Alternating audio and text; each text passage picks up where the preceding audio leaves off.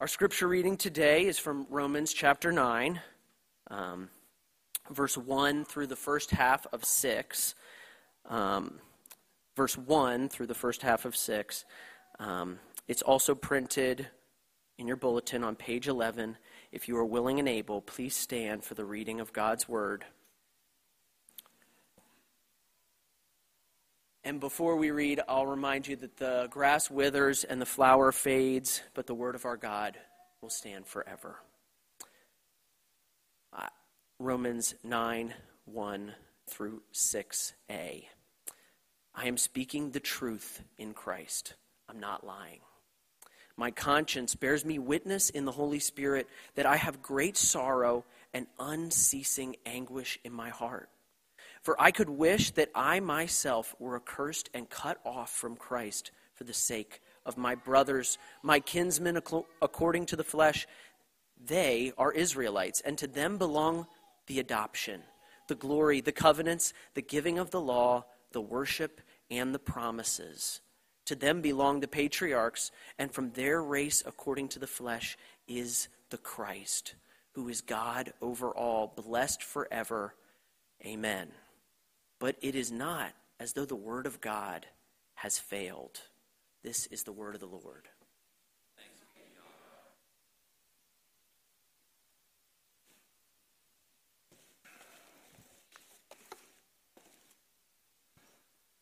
Thank you, Adam. If you are a guest with us this morning, you are joining us as we are in the middle of our study through the book of Romans. And we have just finished chapter 8. We spent several weeks in chapter 8. Some consider that one of the greatest chapters in the Bible. Romans 8 begins with no condemnation and ends with no separation for those who are in Christ. So Romans 8, chapter 1, there is therefore now no condemnation for those who are in Christ Jesus. And then the chapter ends, verses 38 to 39, Paul writes, For I am sure that neither death nor life, nor angels nor rulers, nor things present, nor things to come, nor powers, nor height, nor depth, nor anything else in all creation will be able to separate us from the love of God in Christ Jesus our Lord. No condemnation and no separation. But now, we come to chapter 9, and verse 3 indicates that God's people from the Old Testament, Israel as a whole, is both condemned and separated, accursed and cut off from Christ. That is a big problem. What about the Word of God? What about all the things that we just saw in Romans chapter 8? What about God's promise to Israel and his covenant? I will be your God, and you will be my people, an everlasting covenant with you and your children after you. Has the Word of God, the promise of God, failed? If the Word of God fails, then all the hope, all the comfort that we received, that we rejoiced in from Romans chapter 8 is gone.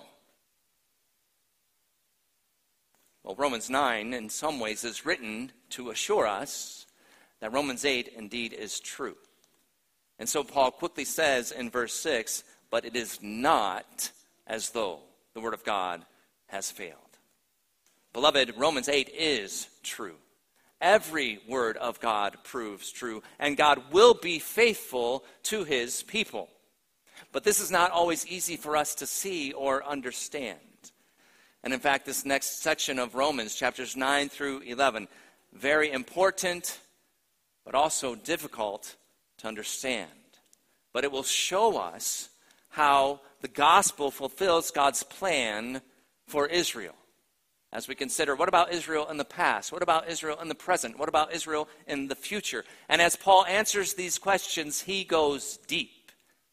He goes deep into the doctrines of divine election, unconditional election, divine sovereignty, and we will address those matters, Lord willing, in the coming weeks as we make our way through this section, Romans 9 through 11. But today we begin with this opening, verses 1 through 5. And here we see the gravity of Paul's anguish and Israel's rejection in light of the glory of Christ. And when I use that word gravity, I'm using the definition of extreme importance, seriousness. This is a weighty issue. It's not a light matter. The gravity, the utmost seriousness of Paul's anguish and Israel's rejection in light of the awesome glory of Christ. And beloved, as I have studied this passage, I have been praying two things for us as a church family, and they may seem in opposition. I pray that our sorrow will increase and our joy will increase. That our sorrow, when we consider those who are cut off from Christ, will sense the weight of that, and it will move us to compassion and love and prayer and proclamation of Christ. But I also pray that our joy will increase when we consider the glory of Christ, that we are not cut off from him, but we are united to Christ, and it will move us to rejoice in Christ and to praise Jesus. So let's begin with the gravity of Paul's anguish. The first thing we notice is that Paul is telling the truth. Do you hear how much or how often he emphasizes that in the very first verse? 5 times he makes note of it. Listen again, verse 1. I'm speaking the truth. So there's first, plain as day. I'm speaking the truth. Not just the truth in Christ and his union with Christ. Then third, he says, I am not lying. Then fourth, my conscience bears me witness. But not just that he has a clear conscience, but that bears him witness in the Holy Spirit. His conscience is in line with the testimony of the Holy Spirit. So 5 times he emphasizes, I'm telling the truth. What's the purpose of this? Couldn't he have just started chapter 9 with verse 2? I have great sorrow and unceasing anguish in my heart. I don't think so. Not without causing, we might call it worship whiplash. Paul has just taken us to the heights of Mount Everest in praising God and the assurance of God's love and all the blessings that we have in Romans chapter 8. And now he wants us to know, as wonderful as that is, we cannot simply stay there, content to rejoice in God and all his goodness to us. We must remember his promises to Israel. We must know that his word has not failed, and we are to care about the lost sheep who need to be found and brought into the family. And beloved, this is the cause, this is the gravity of Paul's great anguish. Look again at verse 2 and 3. He says, I have great sorrow and unceasing anguish in my heart. Paul is distraught day after day after day, and it does not stop. He calls it unceasing anguish. Over what? What is it that breaks his heart? Beloved, what is it that breaks your heart? Paul cries out, I have great sorrow and unceasing anguish in my heart, for I could wish that I myself were accursed and cut off from Christ for the sake of my brothers, my kinsmen according to the flesh. Paul is heartbroken. He has unceasing anguish because so many of his fellow Israelites are accursed. They are cut off from Christ. And so Paul longs to do what only Jesus could do, to be cursed in the place of another. If he could, he would. But he knows that only Christ can redeem us from the curse of the law by becoming a curse for us. This is the message of the gospel that the Israelites have rejected. They had learned that God created us to be with him, but that our sins have separated us from God. That these sins cannot be removed by good works. No matter how good we are, how much we obey God's word, how righteous we try to be, we cannot atone for our sin. So God, in his mercy and his great love for us, sent his own son, Jesus, paying the price for sin. Jesus died and rose again. So now everyone and anyone who repents of their sin and trusts in Jesus has eternal life. And this life with Jesus starts now and lasts forever. But the Israelites have rejected this gospel, this good news. They had rejected Jesus.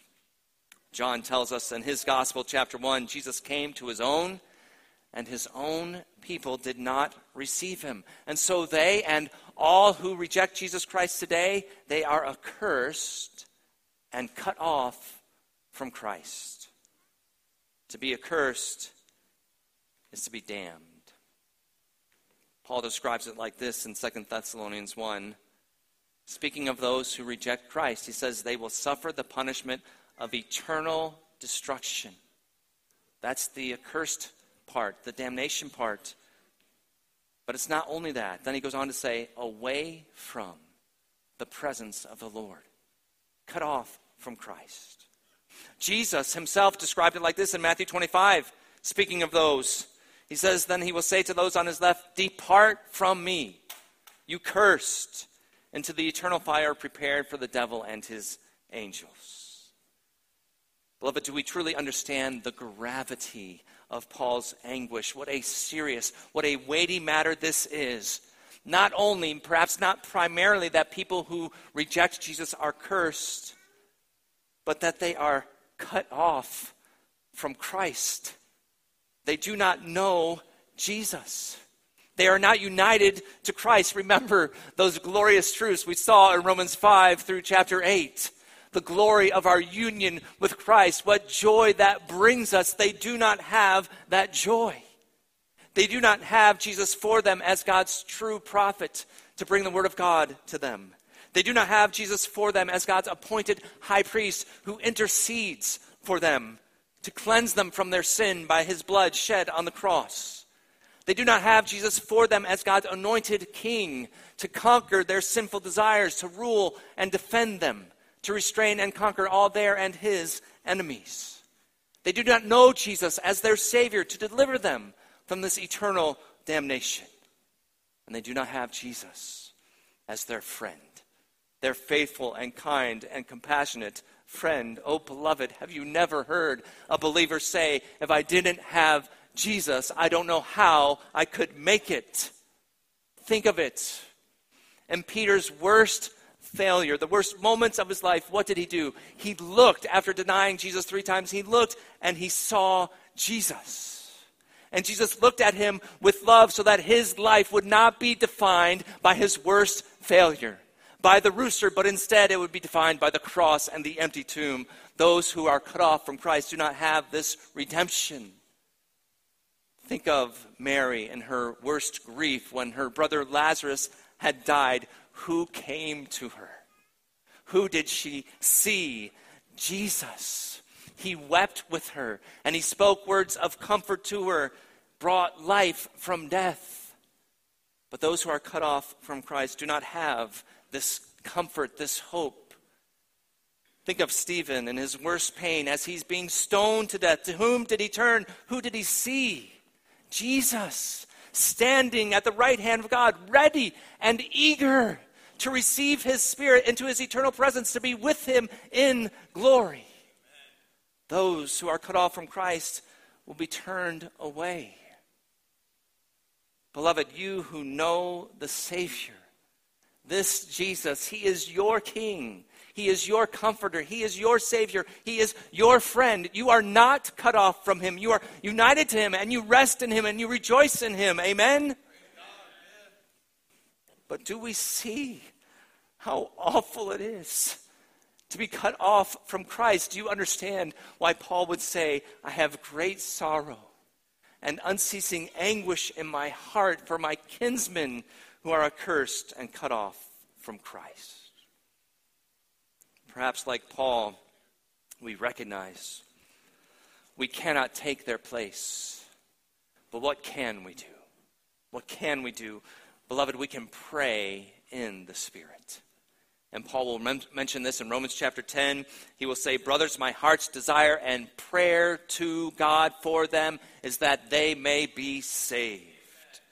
So we pray for them. We pray by name. And I would encourage you, if this is not a practice in your life, to begin today. Think of it. What kinds of things are worth praying for every day? Certainly, this is one of them. We can pray in the Spirit. We also can praise God. not just with our lips, but more here with our lives. To praise God is to worship God. And Paul will say later in Romans 12, in view of God's mercy, we are to offer our very lives as a living sacrifice, a life of godly obedience, primarily to glorify God, yes and amen, but also to point others to Jesus. Colin mentioned this in our last evening service as he makes his way through 1 Peter chapter 2, how we live as citizens here on earth can make a difference for who enjoys life with Jesus in heaven. 1 Peter 2, 11-12, Peter says, "Beloved, I urge you, as sojourners and exiles, to abstain from the passions of the flesh, which wage war against your soul. Keep your conduct among the Gentiles honorable." And that word for Gentiles, he's referring to people who are cut off from Christ. So keep your conduct among those who are cut off from Christ honorable. Why? So when they speak against you as evildoers, they may see your good deeds and glorify God on the day of visitation, that they too also might be united to Christ and glorify God when Christ comes again. So we can praise God, and then also we can love people. On the night when Jesus was betrayed, he washed his disciples' feet. Why did he do that? He did that to set an example for us, that we are to do as he has done, and not primarily in the specific act of washing one another's feet, but of humbly, lovingly serving others in practical ways. We are to love others as Jesus has loved us, and by this they will know that we love Jesus, and by this we pray they will come to love Jesus as well. And then finally we can proclaim Christ. And Paul mentions this in Romans chapter 10, where he says, everyone who calls on the name of the Lord will be saved. So friend, today, if you have come and you do not know this Jesus, you do not know his love for you, today, if you call on the name of the Lord, if you come to Christ, you will be saved. Amen. But Paul says, how will they call on him in whom they've not believed?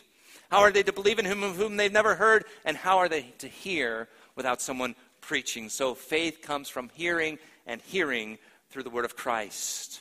So beloved, we all together proclaim Christ from a heart of love and a life of service. This is the way. Beloved, this is the way that God brings people into his family today. This is the way that he saves people from this damnation that causes Paul such anguish. This is the way that he unites people to Christ. So I pray that the Holy Spirit will conform us to the image of Jesus, that we will share in Paul's anguish for those who are cut off from Christ, that it will increase our prayers, our compassion, our love for those who are currently cut off from Christ. The gravity of Paul's anguish here is not only because there are people who are cut off from Christ, but his sorrow is much greater because he's thinking of the Israelites, God's chosen people. It is God's very chosen people who are cut off from Christ. And this is why he then shows us the gravity of Israel's rejection. And the way he does this is he shows us how privileged Israel was, to help us see how tragic her condition is as accursed and cut off from Christ. We see this in verses 4 through 5. We'll take a brief look at each privilege that Paul mentions, and he begins by saying, they are Israelites. And this is first because it carries with it all the other benefits. To be an Israelite is to have all the blessings that follow. The Israelites were the chosen people of God in the Old Testament. God reiterates this in Deuteronomy chapter 7, where he says, speaking to the Israelites, you are a people holy to the Lord your God. The Lord your God has chosen you to be a people for his treasured possession out of all the peoples who are on the face of the earth. These were the Israelites, the ones God had chosen. And then Paul lists 7 things that belong to them. And as we look over these briefly, beloved, for you who are in Christ, these belong to you today. So there's joy in what we have in Christ. There's sorrow in what those who are apart from Christ miss out on. But hear these. He begins with the adoption. The nation of Israel was God's chosen people through whom he would bring salvation to the world. They were not naturally his people. He adopted them. He chose them, brought them into his family. This adoption as sons of God through Jesus Christ now came to individuals. It came to us. And then the rest of these privileges really flesh out what it means, what this adoption includes. So he says the glory. So in the Old Testament, this was the visible display of the very presence of the Holy God. We began our service, that welcome, I said we come to meet with the living God. Well, in the Old Testament, they saw the visible sign, the cloud by day, the fire by night. Or when the Ten Commandments were given at Mount Sinai, this dark cloud with thunder and lightning coming down later would fill the tabernacle. It would rest over the Ark of the Covenant in the most holy place. And ultimately, this glory is indeed the glory of Christ, for Jesus himself is the fullness of God's glory. So in Luke chapter 2, when Simeon, who had been waiting for this promise to be fulfilled, he sees the baby Jesus and he says, I have seen a light for revelation to the Gentiles and for glory for your people Israel. They had the glory. They also had the covenants. Because God chose Israel, he called Abraham. He began with an Israelite, and he made a covenant, a sacred bond sealed in blood. He made this covenant with Abraham, with Isaac, and with Jacob. In Genesis chapter 12, he said, the Lord said to Abram, Go from your country and your kindred and your father's house to the land I will show you. And I will make of you a great nation. And I will bless you and make your name great, so that you will be a blessing. I will bless those who bless you, and him who dishonors you I will curse. And in you all the families of the earth shall be blessed. God begins this covenant. He affirms it with Moses, with David. He promises to fulfill a new covenant in Jesus Christ. They had the covenant. They also had the giving of the law I mentioned earlier at Mount Sinai, and the giving of the Ten Commandments. And in Romans chapter 3, Paul asks the question, what advantage has the Jew? And he says, much in every way. Why? To begin with, the Jews were entrusted with the oracles of God, the very word of God, which was designed to point them and us to Christ today. They had the law. They had the worship, these religious ceremonies at the tabernacle and then the temple. They were given the sacrifices, these holy days, the Passover. Today we might think of gathered worship. That's why we say this is the best place to be on the best day of the week. We might think of the sacraments of baptism, the Lord's Supper. But in the regular rhythm of their lives, the Israelites all throughout the Old Testament, the regular day in and day out of their lives, they were physically involved and learning how a sinful people could draw near to a holy God. And so they learned the gravity, the seriousness, the weight of sin. They saw that there must be atonement for sin, a sacrifice, the shedding of blood. An innocent substitute could die in place of the sinner. An acceptable sacrifice to God. And that all pointed them and points us to the ultimate sacrifice to come. They looked forward, but we look back, as Paul said in 1 Corinthians 5, Christ, our Passover lamb, has been sacrificed. They had the worship. They also had the promises. All the promises of God, but especially the promise of redemption through his coming Messiah. We read one of those in Micah 5 for our Pass the Peace passage today. Another one is in Isaiah 59:20. God says, a Redeemer will come to Zion. To those in Jacob who turn from transgression, declares the Lord. He had told them over and over and over again, the Messiah is coming. They also had the patriarchs, the fathers of the faith, Abraham and Isaac and Jacob. And God revealed himself to these men in special ways. He worked through them to call out and bless his people and to bless the nations. Their descendants would indeed be the heirs of God. What privileges God gave to Israel. What blessings. Israel truly lacked nothing. The nation was enriched with every spiritual blessing, with every advantage, every opportunity to know and love God. And then Paul concludes by saying, and Christ came from them. From their race, according to the flesh, is the Christ. What a privilege. What an honor to Israel that the Messiah and Savior of the world, would be born Jewish according to the flesh. But what a tragedy that this Messiah, Jesus Christ, the Son of the living God, came to his own people, and his own people did not receive him. Now, as I mentioned earlier, Paul will explain this in more detail in Romans 9 through 11 to show us that indeed the Word of God, the promises of God have not failed. That God will indeed save a remnant of Israel, and that this tragedy, God will use this tragedy as part of his plan to bring salvation to the nations, to us, and that also Israel will be brought to salvation.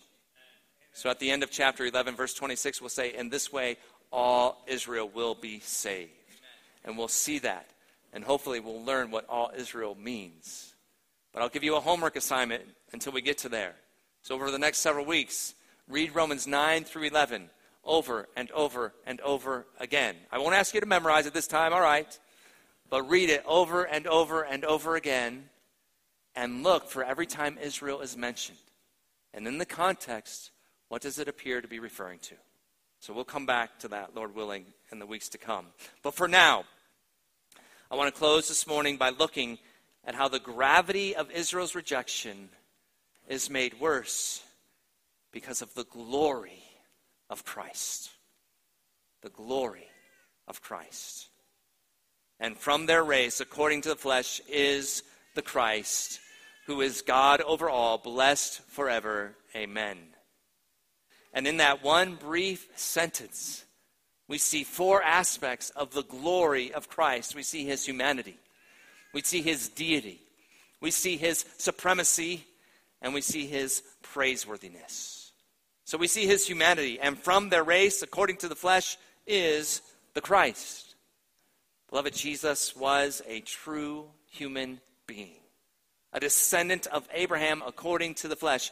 Jesus is a real person who lived at a real time in history. That means just as you see me right now, you hear me right now, I see you, I hear you when we talk with one another, we touch when we shake hands during Pass the Peace. People saw Jesus, they heard him, they touched him, real flesh and bone. So beloved, you who know and love Jesus, you have a friend, you have a Savior, you have a prophet, a priest, a king, who knows what it's like as a real person to be hungry, to be thirsty, to be tired. You have a Savior who knows what it's like to experience grief and sorrow, to be sad to the point of weeping over the death of a loved one. You have a Savior who knows what it's like to experience physical pain, to be mocked and scorned and rejected. You have a Savior who knows what it's like to be tempted to sin.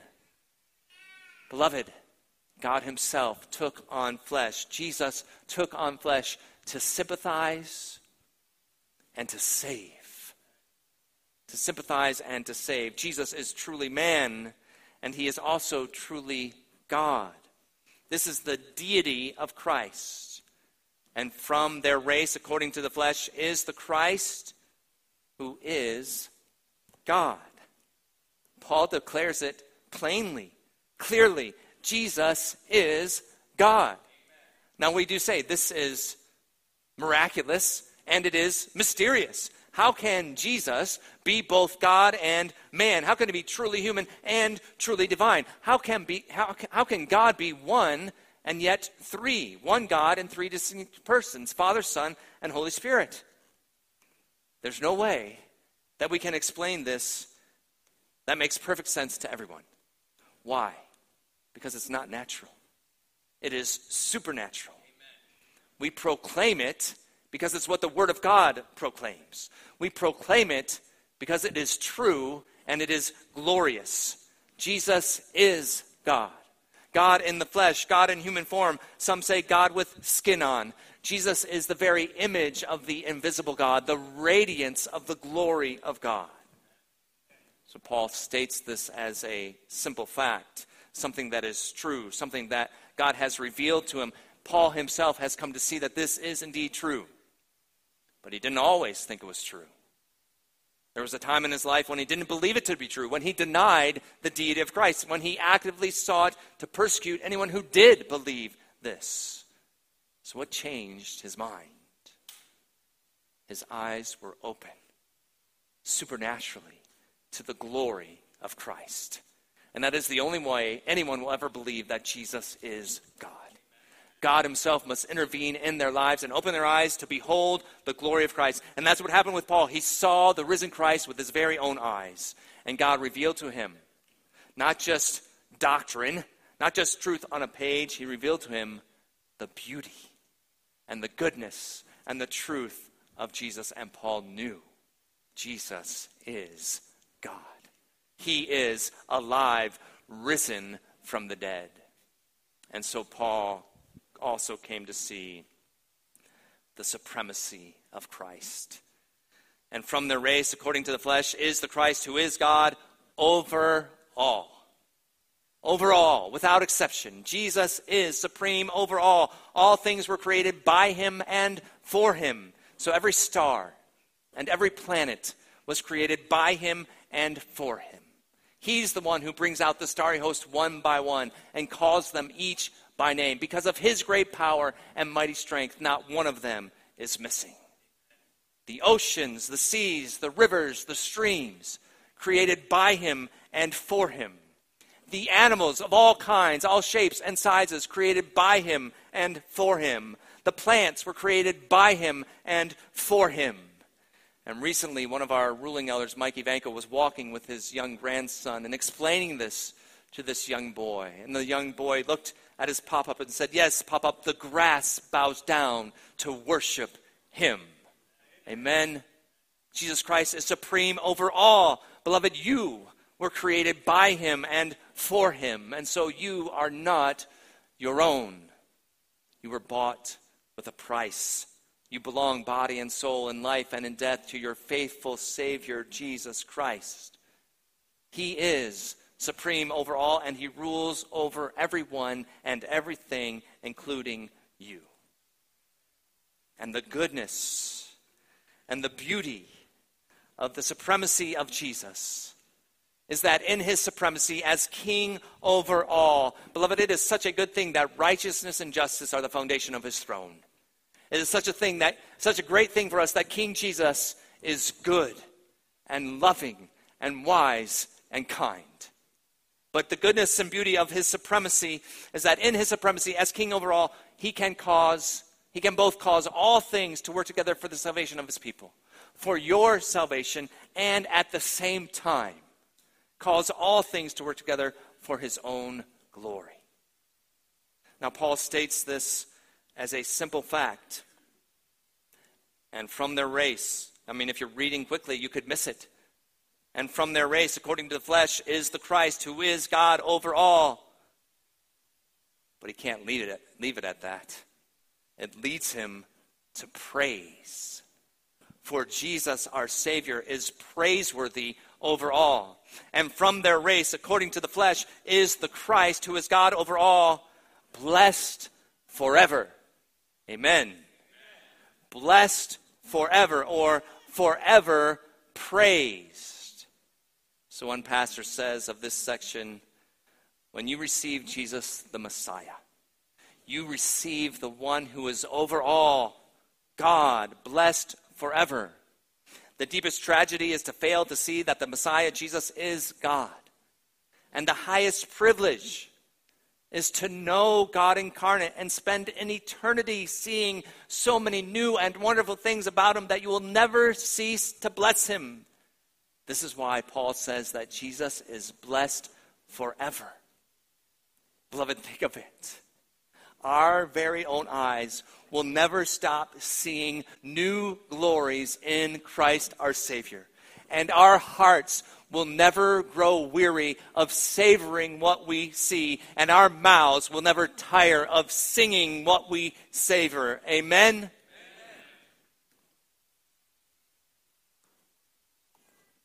Well, one of my aims, I told you at the beginning, one of my prayers today is that we would see and behold the glory of Christ and be moved to praise him. And in a moment, we will do that. We will sing praise to Jesus together. But beloved, I am moved to praise him in closing. I want to do it, to proclaim and praise Jesus right now. This is what I believe about preaching. I believe preaching is evangelistic, expository exaltation. And this is what I mean by that. Evangelistic, it means when we preach Christ. We preach the gospel, the good news of Christ come to save sinners. It's also expository, which means the point of the passage is to be the point of the sermon. The things you hear me say, you should be able to look at the passage and say, that's where he got that from. And if you can't, you should ask me about it. And I'd be glad to talk with you about it. But it's not only expository, it's also exaltation with a U, which means preaching is worship. That as I preach, I worship the God I proclaim. And so I think it is fitting for me today to close this sermon by doing that. I want to share with you, I have done this before, some of you have heard me share this before. I want to close by sharing with you words from a reformed hip-hop artist. That is not me, so I am not going to rap. I'm just going to recite his words, Shai Linne, and it's fittingly titled, Praise Jesus. So let us praise Jesus. All praise to the name of the Savior who reigns. He's taken our blame, embraced all our shame. He's raised from the grave, so his fame we proclaim. Salvation by grace through faith in his name. Jesus, the beautiful and blessed Son. Immutable, that means unchanging. Immutable, majestic one, who was resurrected from the grave. For the depraved, he paved the path for some. Place faith in his passion, son, be saved from the wrath to come. He's fabulous. His status is immaculate. I'm lacking the vernacular to adequately capture his glory. Did you catch that? Such good words. I'm lacking the vernacular to adequately capture his glory. Incomparable, unconquerable, unstoppable, absolutely phenomenal, all-powerful. No obstacle he can't navigate. He's God, and so he fascinates. With him, it's impossible to exaggerate. Shall we try? Lord of all continents, source of all consciousness, his compliments are the consequence of his accomplishments. Every sphere of life, he's the Lord of it. And every other power is either fraudulent or subordinate. At first, we snubbed him. Now, his vessels of mercy love him. Beyond vocabulary, his actions vary. His wrath is scary. All his adversaries are imaginary. He has no competitors. Ask Nebuchadnezzar. He'll mess you up. Have you eaten grass? You can bet he's amazing. He takes in blatant, flagrant vagrants, breaks them, remakes them, and shapes them to hate sin. Beloved, that is what he has done with every one of us. If you are united to Christ today, if you love Jesus, it's because you were a blatant, flagrant vagrant. And Jesus came to your life, and he broke you, and he remade you, and shaped you to hate sin. And that's why we cry out, Jesus! There's no better name that'll never change, and he'll forever reign while we spread his fame. So all praise to the name of the Savior who reigns. This Savior, this one who is supreme over all, he is the one who has taken my blame. He's embraced my shame. He's raised from the grave, so his fame we proclaim. Salvation by grace through faith in his name. Amen. Amen. Praise Jesus.